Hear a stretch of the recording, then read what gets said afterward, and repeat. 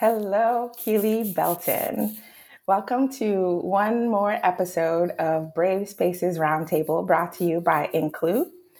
We help organizations and companies and individuals build brave spaces for their ecosystems, peoples, programs, and life. Welcome. Please tell us a Thank little bit you. about yourself.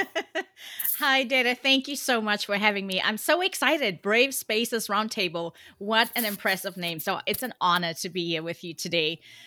What brought me to, did you ask me to talk about myself? What brought me to Yes, this I work? did. Yes, I did. Give us a little bit Okay, about a little information about you, absolutely. and then what brought you to the work that you do. Mm-hmm. Kele Belton, although I live in the US right now in Oakland, California, I'm originally from Cape Town, South Africa. So if you hear a bit of an accent, that is why. I have been living in the US for the last 10 years. But when I was living in Cape Town, I was in communications. I was a communications lecturer. And really what brought me to that work is from childhood. I mean, as an introvert who struggled with speaking up, who struggled with being visible and being seen, it's been my life's work to make sure that I was able to build the skill for myself. And once I eventually did it, I thought, oh my goodness, what if I could help others improve their communication skills, become more compelling, more skilled communicators, so they no longer have to worry about how do I get myself heard. As a child, I grew up with well-meaning adults, parents, family members, grown-ups always saying, and you might know this, saying children should be seen, not heard. And Mhm. that is such a typical African thing. At least in South Africa, that was the case, where you are expected to respect your elders. You are expected not to mingle, not to jump into conversations that don't concern you. And really, that became ingrained for me. It became something where I realized, okay, if I want to make adults happy, I need to be quiet. I need to wait until I was spoken to, and that's when I'm allowed to speak. And unfortunately, that I moved in the opposite direction where I really wasn't speaking. So you get to school, you get to high school, and then you are expected to speak. They want to know, what knowledge do you have? What do you know? What don't you know? How can we help you? And I realized I had somehow never had a voice. I never had the opportunity to speak up. So I had to learn how to start speaking up, how to share my thoughts, how to respond to questions that teachers had. And then you get to high school where all of a sudden you're expected to do presentations, where to talk about essays and books you read. And man, it was hard. I remember this one particular instance. During the summer break, we were given some books to choose from, and you had to choose one book specifically. And then after the summer, you had to do a presentation on the book, why you chose it, what you liked about it, what you take from it. And I recall during those times we didn't have computers, so I remember handwriting everything, handwriting my entire presentation word for word. I memorized it, and I got and I when it was my turn, I started off the first part. The introduction was great, but then my teacher asked me something about what I said. And when I was done answering the question, when she said, okay, continue with your presentation, I could not remember the next thing. Luckily, I had this piece of paper with me, so I read my presentation verbatim, word for word. I was nervous, I was red in my face, and afterwards, one of my classmates said, "Oh my goodness, do you know how you were shaking so bad that your earrings were shaking?" Oh, And I thought, ouch, that hurts. And I thought, wow, I never want to feel like that again. I never want to be in the situation where I lose my train of thought. I don't know what I'm about to say. And I made it my life's work to become a better communicator, to learn all the communication tools that I possibly could have. And I got it right. But then I got to the point where I thought, what if I could help others become skilled communicators? And that's really what I've been doing for the last 20 years. 2 years ago, I started my business called The Tailored Approach, where I facilitate workshops, I coach one-on-one clients, I have an online course, and it's all about how to become a more compelling and credible speaker and presenter. Wow, that is incredible. Thank you so much for sharing that. And as you were talking about how difficult it was for you to give that presentation, to remember where you were, and to be an extrovert, when intrinsically it's so much more comfortable for you as an introvert. I understand the difficulties that come with that. I'm also an introvert living in a world full of extroverts, and needing to identify the spaces within which I will either need to charge myself or remove myself in order to function to the best of my ability. But that story is thank you so much for sharing it. And I really want to connect that to how that work continues in as a part of the tailored approach. Can you give us a little bit more information as to, for example, how introversion has found its way into mainstream vernacular now, but what is something we may be surprised to learn about introverts as leaders, and the way introverts communicate as leaders? Absolutely. That's a wonderful question to ask, because honestly, growing up, I did not think of myself as an introvert. I don't think introvert, extrovert, ambiverts, those were terms we used when I was a child. It was simply you were quiet. I was seen as shy. I was seen as kind of the wallflower in the background. And it was interesting now that it's become so popular. One realizes there's so much more to that. And really what made the big difference for me, what was the aha moment, was when Susan Cain published her book called Quiet, The Power of Introverts. And when I read that book the first time, I thought, oh my goodness, finally someone understands me. Finally, I understand me. I thought there was something wrong with me. And to realize there's nothing wrong with me. There are more people like me. Susan Cain is like me. When you pick up a book and you love books, and you see a published author talking about themselves, talking about their own struggles, their challenges, it validates what I had been going through. And I thought, I can finally tell people I'm an introvert. I need time to process and think before I can share my thoughts. Because when you grow up in an extroverted world, you see extroverts comfortably think out loud. And I had a boss who would often say that, oh, I'm just thinking out loud. And I would think, please, can you finish your thinking and then share with me? Because right now, I don't know what to do with your random thoughts. Because for me, it wasn't the way I functioned. It wasn't the way I processed. And that's where, when if the introvert extrovert came into vernacular, it really helped empower a lot of people. And I believe strongly it not only empowered introverts, it gets to empower extroverts. So instead of seeing extroverts as people who are loud and out there and in your face, you start realizing that's just their personality. That is how they process. And really, introversion is not about being shy. It's not about being reserved or being quiet. Not everyone is quiet, but it's rather about how we process the world around us and how we get and spend energy.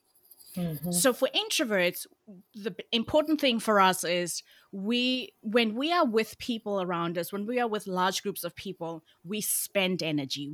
You see your energy levels go down, and in order to recharge your batteries, we either turn inwards and just internal and kind of bring yourself to calm down, or you prefer solitude. you go for a walk, you read a book, you watch a movie, whatever that looks like.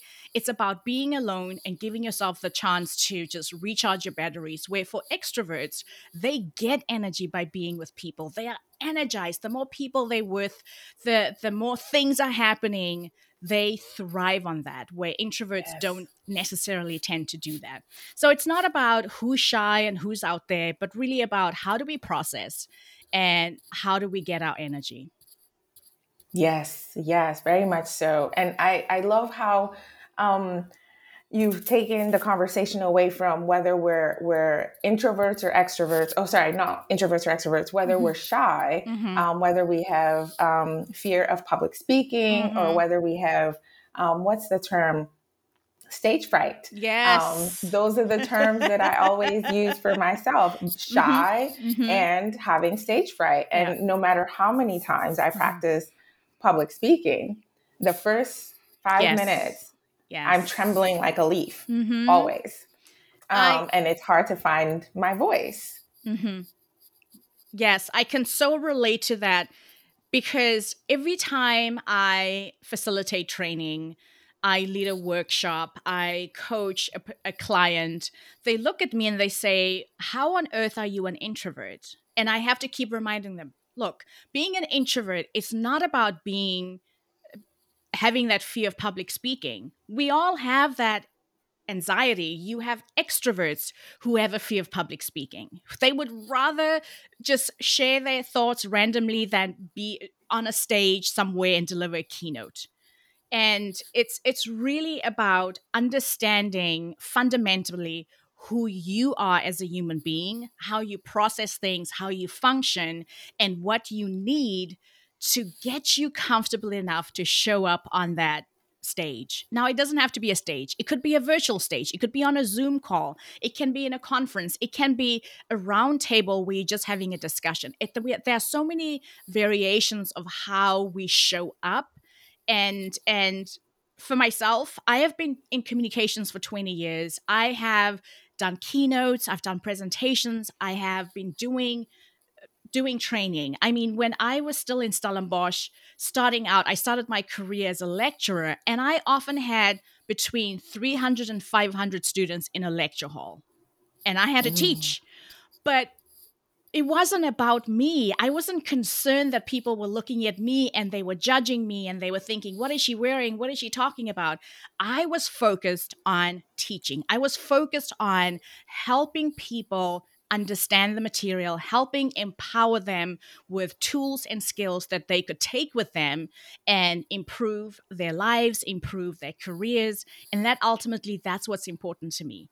Do I get Mhm. nervous? Without a doubt. The first 5 seconds, and Dede, you said it, the first 5 seconds, I am nervous. I feel my heart fluttering, my hands get a little bit clammy, my voice quivers just a tad where I think, damn it, voice, you are giving me away. But because I focus so much on what I want to leave with the people, how I want to serve the people in front of me, within within 30 seconds I have forgotten about my nerves. Mm. And you find what helps you get comfortable. I love music. I love salsa dancing. So often before a big keynote or before an important training with a new client, a big client, I will turn on my music and I will dance like a crazy person safely in my space where no one can see me. And then that energy boost helps me feel so much better. I love that. I also do something very similar. Please So share. What maybe do you do? great minds think alike. I also have a series of songs Oh. that make me feel powerful, Mm-hmm. that I will play and I will sing along to and I will dance along to. And then I will Mm. make sure to strike a power pose so that Yes. I feel centered in myself Mm-hmm. and feel comfortable Mm-hmm. in taking on the role. I feel I use the term taking on the role because it seems and feels as though I am stepping into a particular Yes. personality Mm-hmm. or a particular role that I should be performing at that moment. And that Mm-hmm. helps me. Yeah, I love that. You know, when Amy Cuddy came out with her study around power poses, I believe she did a TED talk on that, and she has a book called Presence.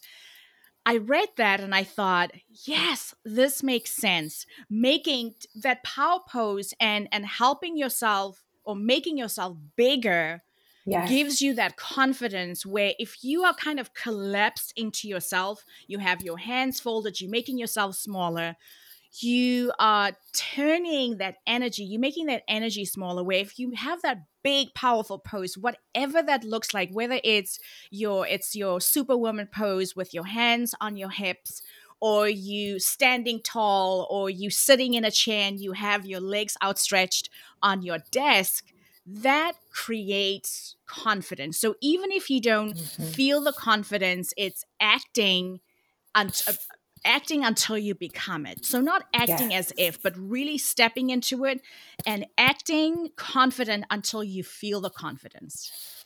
And the more you do that, the more you practice that, the easier it becomes. Because yes, in the beginning, it feels silly. It feels silly standing in that superwoman pose.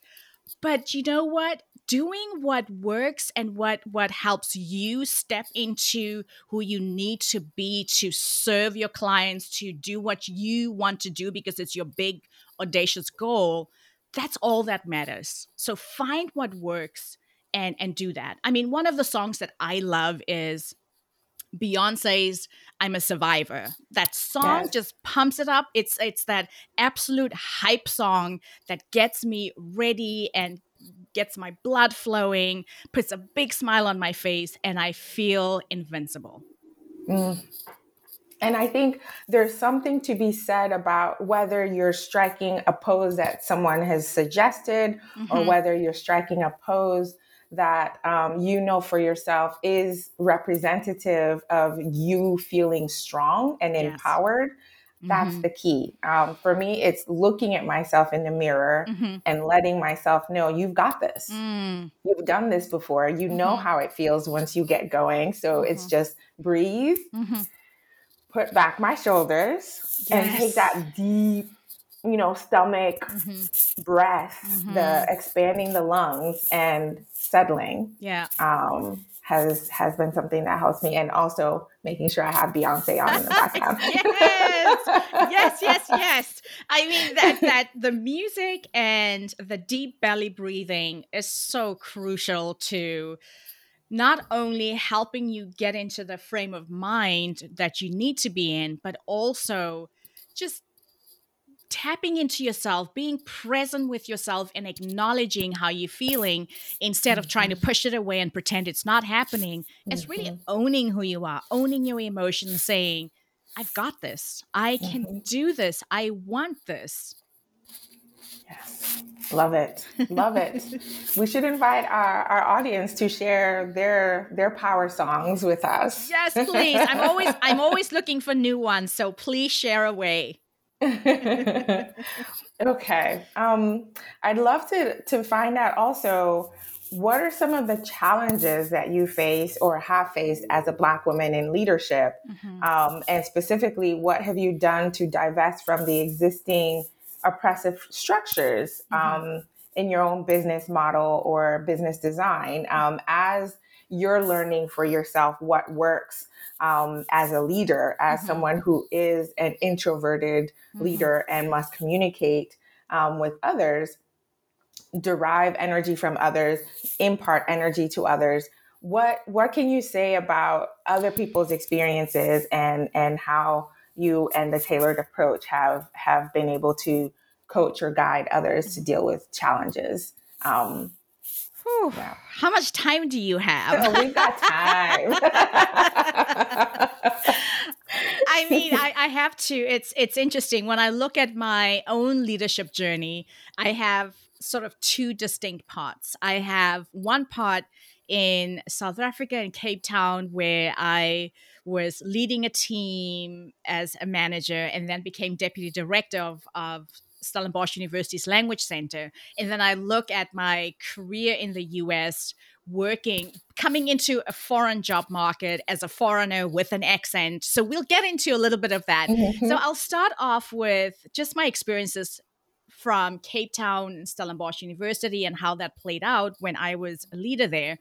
It was interesting. Some of the challenges, it's really having to work twice and sometimes three times as hard to get the recognition that your male counterparts and often your white male counterparts get. It's being mistaken for the secretary when I was the one leading the team. It was interesting. I recall this one day. I was in my boss's office. I was sitting in one of the chairs. His personal assistant had just gone to pick up something, and my boss was in another meeting, so I was waiting my turn. I had a weekly meeting with him, and this older gentleman walks in and he looks at me and he says, "Hey girlie, I would like to speak to so and so." And Wow. I looked at him and I thought, "I'm sorry, what did you say?" And I as someone who processes internally, I can pretty much keep my face straight while I'm thinking all these great crazy thoughts. And I looked at the man and I said, "Well, his PA is not here at the moment. If you can wait a minute, she'll be right back. She will help you out. I unfortunately don't know what his schedule looks like." And the man looked at me and he said, "Look, I just need 5 minutes. Can you just get me in there?" And I said, "Sir, I don't work for him.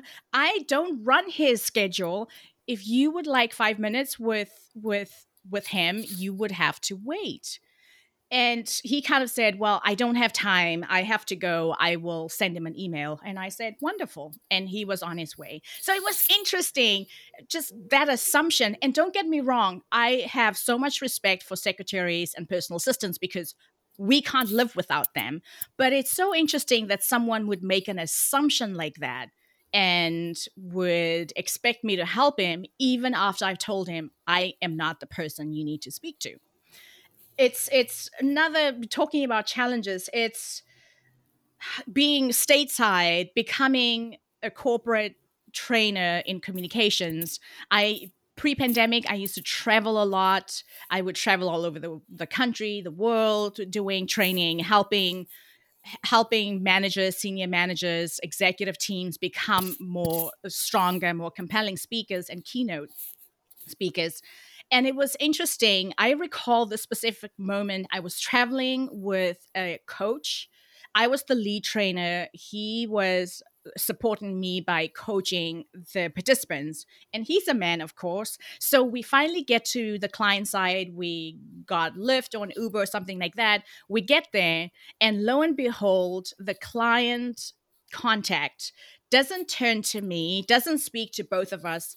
She turns her entire body to my male colleague and she talks to him about the training. And she talks for a long time. This is happening, that's happening, this is what time lunch needs to be. And he kind of sheepishly said, "You need to speak to Keely. She's the one leading the training."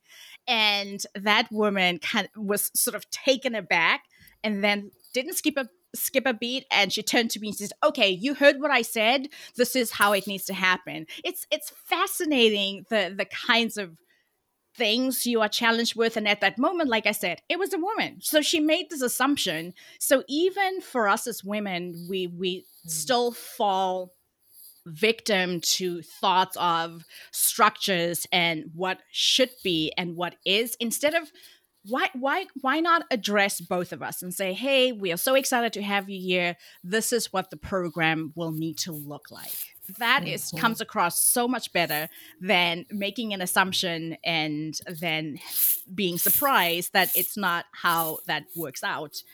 I One of the last things that I want to mention as as a challenge for me, and it's funny, when I was 10, 15 years ago, it didn't bother me as much as it would today. I recall a boss of mine, we were talking about an event that we were planning. It was a very important event. And so we were kind of mapping out everybody working in our environment, all the teams, how we would accommodate everybody. And I recall my boss kind of doing a countdown. And then he looked at me and he said, I don't think of you as Black. So we'll put you in this category. And today I can Oh. laugh about it because I'm like, whoa. But then I was doing the work of two people. So honestly, I was in a meeting with my boss. We needed to get the work done. We needed to complete our meeting so I could continue working. I didn't give it a second thought. And it wasn't until I'd say 5-7 years later where I had a conversation with my now husband. He wasn't my husband then. And he said, wait, what? And when just him saying that, Dede, helped me understand, hang on, if someone says, I don't see you as Black and you are clearly Black, does that mean they don't really see me? He saw parts of me. He saw the competent manager, the support, the person who was helping him out, helping him plan this incredible event. But did he choose not to see certain parts of me? And that's really hard when we look at someone and we say, "Oh, I don't see color." But there is color. There are distinctions. When you say you don't see color, you're saying I don't see people. I don't see certain people, and that's really tough. So that's probably one of the challenges that when I think back and I think to myself, gosh, if I had had the skills and the knowledge and the vocabulary, I would have approached that so much in a very different way, and hopefully helped him understand, never say that to someone ever again. So when I built my business 2 years ago at the start of the pandemic, I wanted to build a business where I'm working, if I have a team, and now I have a team of 3 people who are working part-time for me. I work with collaborators. I want people to, number one, feel safe enough to bring their whole self to work. We are still living in the pandemic, even though people say, yes, it is, no, it isn't. But the point is, when one of my teammates is a mom and she calls in and say, hey, Kele, unfortunately, I won't be able to complete that task, or I won't be able to attend the meeting. My child is sick. For me, that is, okay, take care of your child. Where I look back to when I was working in the corporate world, that wasn't a thing you said. You made a plan with a kid, but you showed up for work. Where I'm trying to create a space where I say, look, your family, your personal life is important. If you are struggling, if you need some downtime, say it. I can't guess. I can only open up and invite you to the table and have a conversation with me and challenge me. But if you don't say something, I won't know. And because I'm juggling so many different hats and so many different things, I sometimes run away with a thought. But I luckily have wonderful people I work with who'll say, hold your horses, slow it down. Let's take a moment and really talk about this. So I'm hoping that I am creating an environment where people feel comfortable and they feel seen and heard, because I come from a place of active listening. I ask a ton of questions, and I will preface that by saying, hey, I'm not challenging you. I don't necessarily disagree. I'm trying to understand where you're coming from. Can you help me understand X, Y, and Z? So that is really creating a different world where hopefully this becomes the norm, instead of people being seen as a commodity. They seen as a set of skills instead of a human being. Yes, yes. That's really, really powerful. And all 3 examples that you gave speak deeply to my own experiences as well. Not surprisingly, since I also am a Black woman, identify as a Black woman. And each of your experiences, I've had similar Wow. experiences. And it makes me wonder, to what extent is it our responsibility? Mm-hmm. When is it our responsibility to kindly educate others on how to be empathetic and intentionally curious and practice active listening? Because in each of the scenarios that you presented, the counterpart, your counterpart, whoever was in that scenario with you, wasn't Yeah. actively listening to you, wasn't actively seeing you. Yeah. Ugh, that is so true. You know, if you had asked me this question 10 years ago, and I literally mean that 10 years ago, I would have been 34, 35, I would have said it is our duty as the marginalized, the minority, to we have to teach people how to do this. We have to help them be more empathic. We have to help them be more understandable, be more understanding and compassionate. But honestly, in the last 2 years, with everything that has happened, with the conversations we've had, I understand when someone says, when a black person, a black woman, a gay woman says, I'm sick and tired and I don't want to be teaching anymore. This shouldn't be my responsibility anymore. I get that too. And I agree. We all need to come together and acknowledge it's not only on one party to teach others how to be, it's also their responsibility to say, oh my gosh, I don't know this. Let me find some resources. Let me talk to someone. And before I start talking, ask them, hey, would it be okay if I picked your brain about X, Y, and Z? Or can you point me in the direction of some resources, some books that I can read? I mean, there are so many incredible books that just came out and that have been the big discussion in the last 2 years. So yes, we all have to play our part. We all have to say, I'm responsible for this and I want to do that. Excuse me. So, what I would probably throw back when somebody says, whose responsibility is it? The question for me would be, well, how important is it to you that someone is more empathic? How important is it to you that someone understand the double bind that, for example, a black gay woman faces? If it's important to you, then I would recommend that you teach a little. Don't teach all the time. That's exhausting. Nobody wants to be exhausted all the time. Have some resources without having to dig things out. I now have a list on my phone. When somebody says, hey, I'm looking for a book, I'm like, here you go. Here's a reading list. And I learned that from my husband. He's such a voracious reader, and I can always go to him and say, hey, I need a book on this. And he's able to point me in the right direction. So it's well, if something is important to you, are you going to leave it to chance?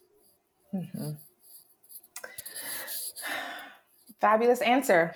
Fabulous answer. If it's something that's important to you, and if that is a relationship that is important for you to keep, then it takes two to build a relationship, and it takes two to listen to one another, and to build that empathy, that compassion, and that humanity for one another. On the other hand, since women of color, and women of color at the intersections of identity are also looked to do the heavy lifting, to provide the support, to do the invisible work of caring and teaching of folks in the environments and in the events or the scenarios where you're tired. It's also okay for you to just be tired and to say that's not okay and to keep it moving. Yes, it's okay to say, like, oh, I'm here. I'm sorry you don't see color. That must be very sad for you, but I'm still here. I love that. Oh my goodness. That is a great response. I'm going to put it in my back pocket and take it with me.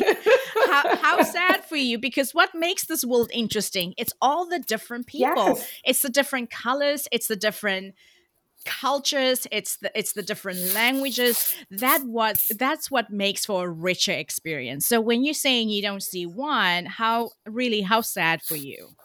Yes. Yeah. Yes. I love that. And you cannot see my greatness. Yes. Absolutely. I'd love to find out the challenges that you shared with us. Mm-hmm. How are you thinking about it in our current COVID era? I'm thinking about the environments where we are expected, for example, to either come back to the office or we're figuring out some new hybrid model of Mm-hmm. working that hasn't necessarily worked for those of us who are more introverted and leading from a Mm. position of introversion. Mm. And it's also quite common for women of color to not have thrived Mm. in environments where their leadership is called into question Mm-hmm. on the regular. But Mm. now you pair that with the expectation to be present Mm. virtually and in person Mm-hmm. in environments that are still not as safe. Because if we're looking at the demographic groups who are most adversely impacted by the effects of COVID Mm. and the pandemic, women of color, who are continuing to give care Mm. for their families, and maybe not necessarily for themselves, but they still need to show up and they still need to lead. Mm. How are you thinking about that? And are you experiencing a shift in how you're supporting women Mm. now to step into their leadership roles, or to be to improve the way they communicate their leadership skills or styles Mm-hmm. within this new normal? Mm. I would have to say I am fortunate enough, and I'm so grateful that I started my own business. I was fortunate enough to be able to do that. I get to work with really wonderful women. We are all women who are spread all over the US, and that's really fun because they're working from home, and so we don't have the concern about going back to an office, what that will look like. However, I do coach some women leaders who are still in the corporate world, and they are now all of a sudden expected to go back into the office as of May. And it's being staggered. So you go into the office 2 to 3 days, but the whole direction they're moving in is by the end of May, beginning June, they have to be back in the office full time. And that's really tough because not everyone, but a good portion of women leaders are still caregivers at home. They have their families, they have their kids, their spouses, they have parents and grandparents, and juggling all that does become really daunting. And how I support my clients is by asking them, what is it that you want? Because ultimately, this the pandemic has helped us see that work isn't everything, that work is not equal to life. It's People want a more balanced life, they want a more rewarding life, they want to work so that they can enjoy their time with their families, so they can enjoy doing things outside of work. And I don't encourage clients to quit their jobs, so to speak, but it's really, for me as a coach, getting to them and helping them clear their thinking and decide, what do they want. And if what they want is to move on to a more satisfying career, that is what I help them transition into and out of.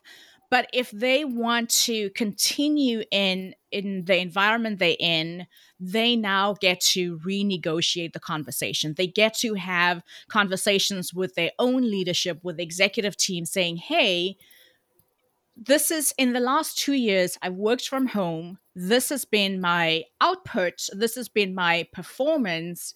And simply coming back to the office is not equal to being more working harder, performing better. I would like some flexibility. So I've one of my clients, I helped her And we role played this. We got into a conversation. She was very nervous.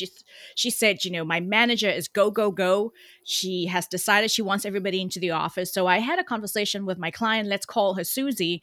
And we role played how Susie could speak to her manager and say, I have my kids. 2 of them are under 4. I need to be there for them, even though they are all back in daycare and school. But you get a COVID exposure email, and then guess what? Your kids have to be home. So we were able to get her comfortably enough, and she had a meeting with her manager. She was able to get some flexibility. So now the deal going forward, she only has to go into the office 3 days a week. 2 days of the week, she gets to work from home. So when you think about your 7-day week, it's only 3 days where she has to get dressed, drive through, commute to work. And that already puts power back into that woman's hands. And that's really what it's about. It's about deciding, what is it as a woman, as a Black woman, as a woman of color, what do you want?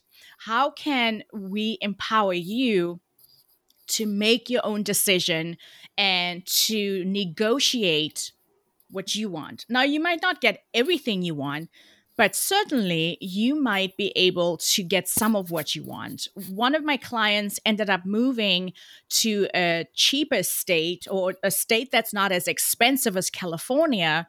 And when they were told, oh, you have to come back to the office, she was able to renegotiate and say, look, I'm willing to take a pay cut if I can work from home full time.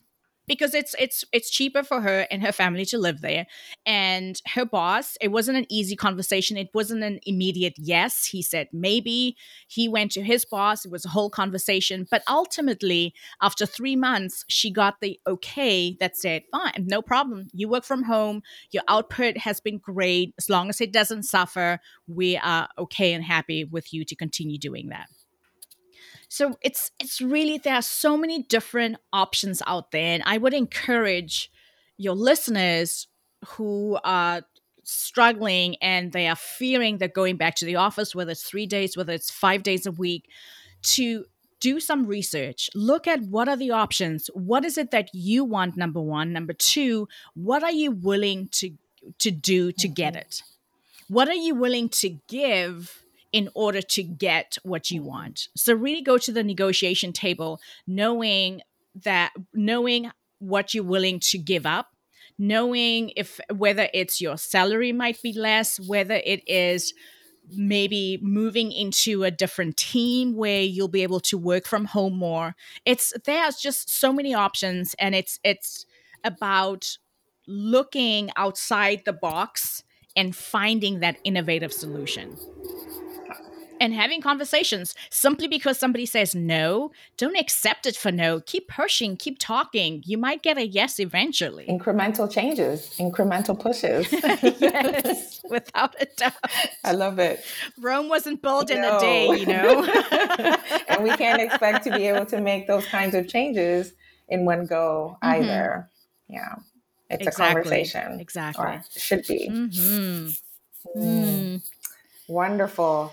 As you were sharing that, I also wanted to find out, what role does data play in your business model or business design? Because as you're coaching people to have conversations, to request and negotiate what it is that they need currently in their life, what it is that they want, and what it is that they need in order to be the most productive self, or to be able to bring their full authentic selves to the table.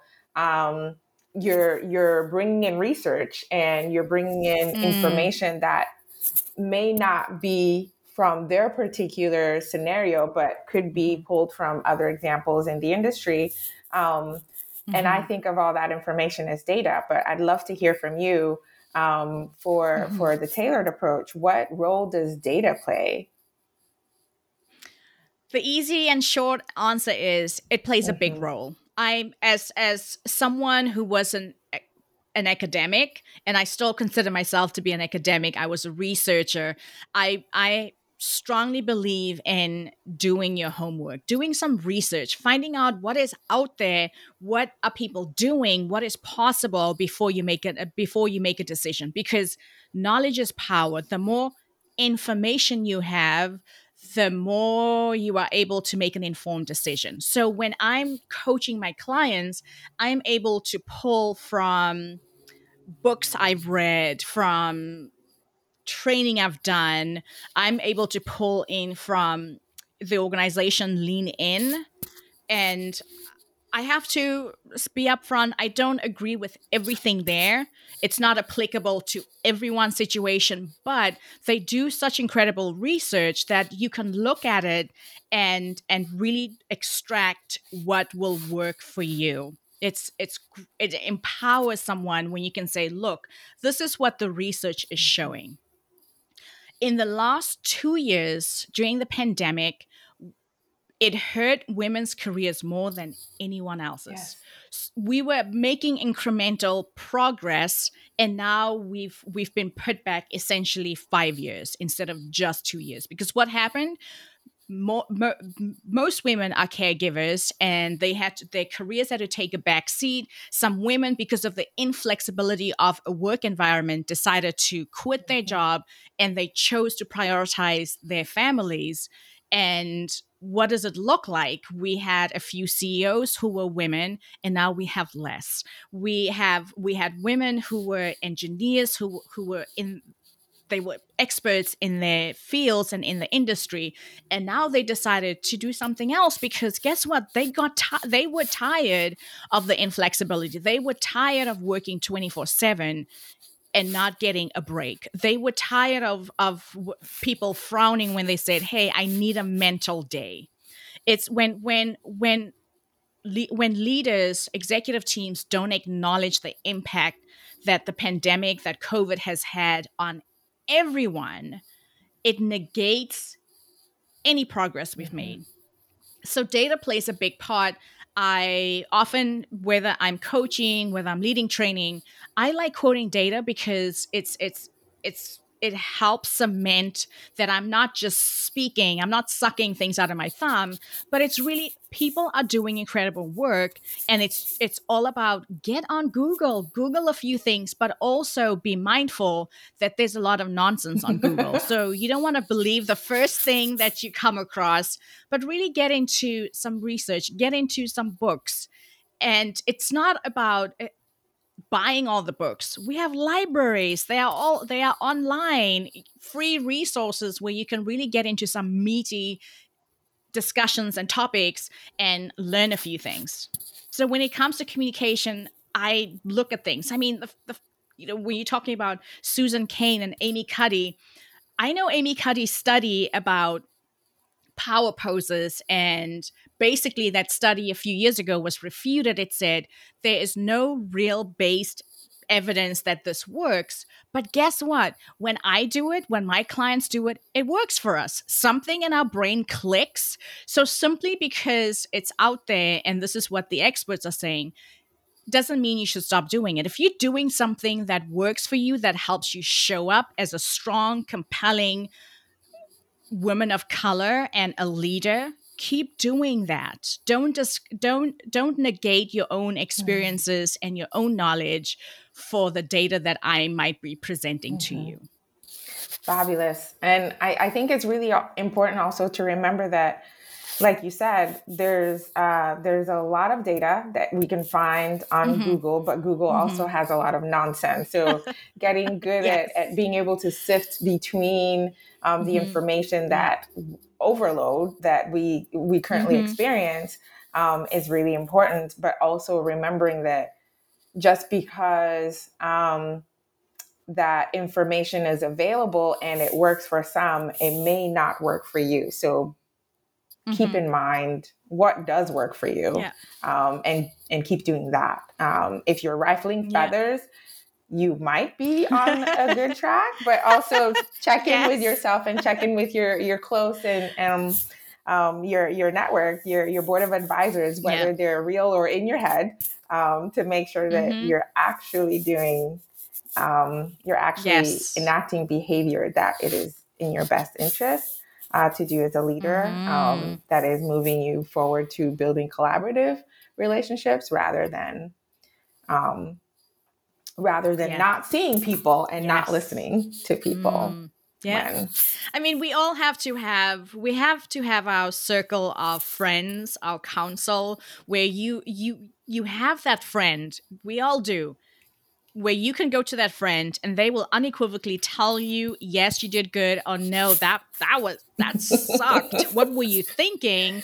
And it comes from a place of love. It's somebody, it has to be someone you Yes. trust and you know that they have your best interest in Yes, heart. yes.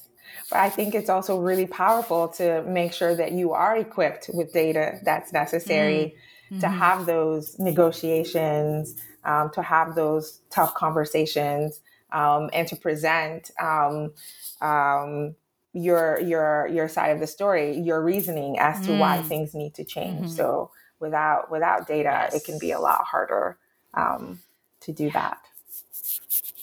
Absolutely. All right, Yeah. Keely, I have one more question for you.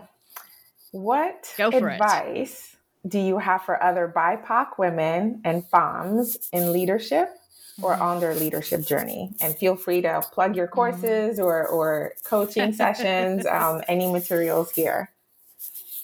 Thank you very much. I appreciate the question. I would say the first thing is don't sit on the sidelines. Don't let life happen to you. It's find a seat at the main table. Don't sit against the wall. If there's a table in the middle, arrive early and claim your seat unequivocally, unapologetically, because that's ultimately what it is. And working where many of my clients are introverts, they're not all introverts, but many of them are, it's helping them find that internal confidence. And what happens is when you arrive early, and there's not a whole lot of people in the room, you can find your seat and not have to worry. It's a different story if you arrive when the meeting has started and you kind of looking around and you basically become a disruption. So arrive early, claim your seat is the first one. The second one I'd say is become a skilled communicator. Communication is everything. It's not only about speaking, it's also about active listening. Intentional curiosity. That's a term that you coined, Dede, that you talked about when I had you on my show. Mm-hmm. And I love that. And it's something I just put in the back of my mind because that's all part of communication. When you are able to articulate your thoughts, your ideas, your vision clearly and in a compelling and credible way, people will sit up and pay attention to you as a BIPOC woman, female leader. They want to know more. They want to they you piquing their interest, you engaging them. And when we are unable to articulate our thoughts, we are unable to verbalize what it is we want to do, then people struggle to meet us halfway. So it's really important to keep working on your skills. And the wonderful thing is, you don't have to you don't have to be born a skilled communicator. It's a skill that you can learn, that we all did. I learned it the hard Mm-hmm. way. I'm I'm proof that it works. You have to be willing to put in the work. You have to be willing to put it in the just top of mind. Find a coach. Work with someone who will help you hone your communication skills, who will help you to tell your story as a leader authentically, who will help you craft your vision so that you can share it with people and people buy into it. How to deal with pushback. Those are all the things. How often as leaders do we have to think on our Mm-hmm. feet? Even more so when you are a woman, when you are a BIPOC woman Mm-hmm. and in a leadership position. People will push your buttons. People will push back, sometimes validly, sometimes heck for the because they can. And it's how do you deal and navigate those difficult situations. Sometimes you'll get feedback, or you'll get feedback that is helpful, you'll get feedback that is completely baseless, and it's still, as a leader, how do you show up, how do you navigate that?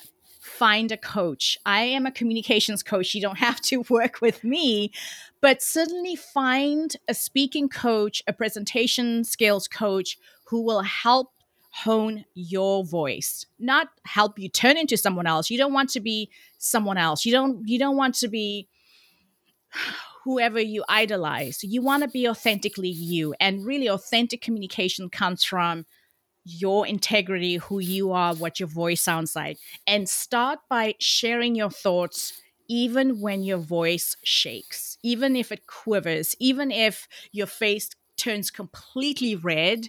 When you are willing to be vulnerable and share your thoughts, even if you think a few people, it's going to ruffle feathers, people are going to disagree with you, the more you do it, the more confident you become and the easier it becomes to do that. And then lastly, find allies in the room. Find people who have your back. Find, and Dede, you said it beautifully. It's look around and don't always just go for the people who look like you. Find different people. Have conversations. Invite somebody for a coffee if you are working from home. Have a Zoom, quick contact, drink coffee together. It's find people who support your thinking, even if they don't think like you. And if you are one of the women in the room, become an ally for others. Become that ally when Jane in the room is trying to say something and her voice gets drowned out by her male counterparts, where you say, hey, I wanted to hear what Jane had to say. Can we give her a minute to finish her thoughts?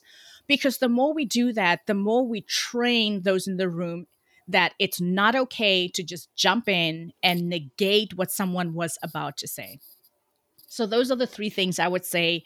Go for it, because when we have allies in the room, when we become the allies, we strengthen not only ourselves, we strengthen our circle of influence, and we shift the culture. And that's crucial. Wonderful. Wonderful. Thank you so much for sharing that. And sadly, we can't idolize Beyonce, but we can never be Beyonce, because there is only one. Yes. There's only one Dede, there's only one Kele, there's only one you. So be you in all your wonderful difference. Yes. Amen to that. Absolutely. Celebrate the differences instead of trying to mold ourselves into someone else. Thank you so much. Absolute pleasure. This was so much fun. Thank you for having me. Looking forward to the next one, Kele. Yes, me too. It's always a lot of fun. It is.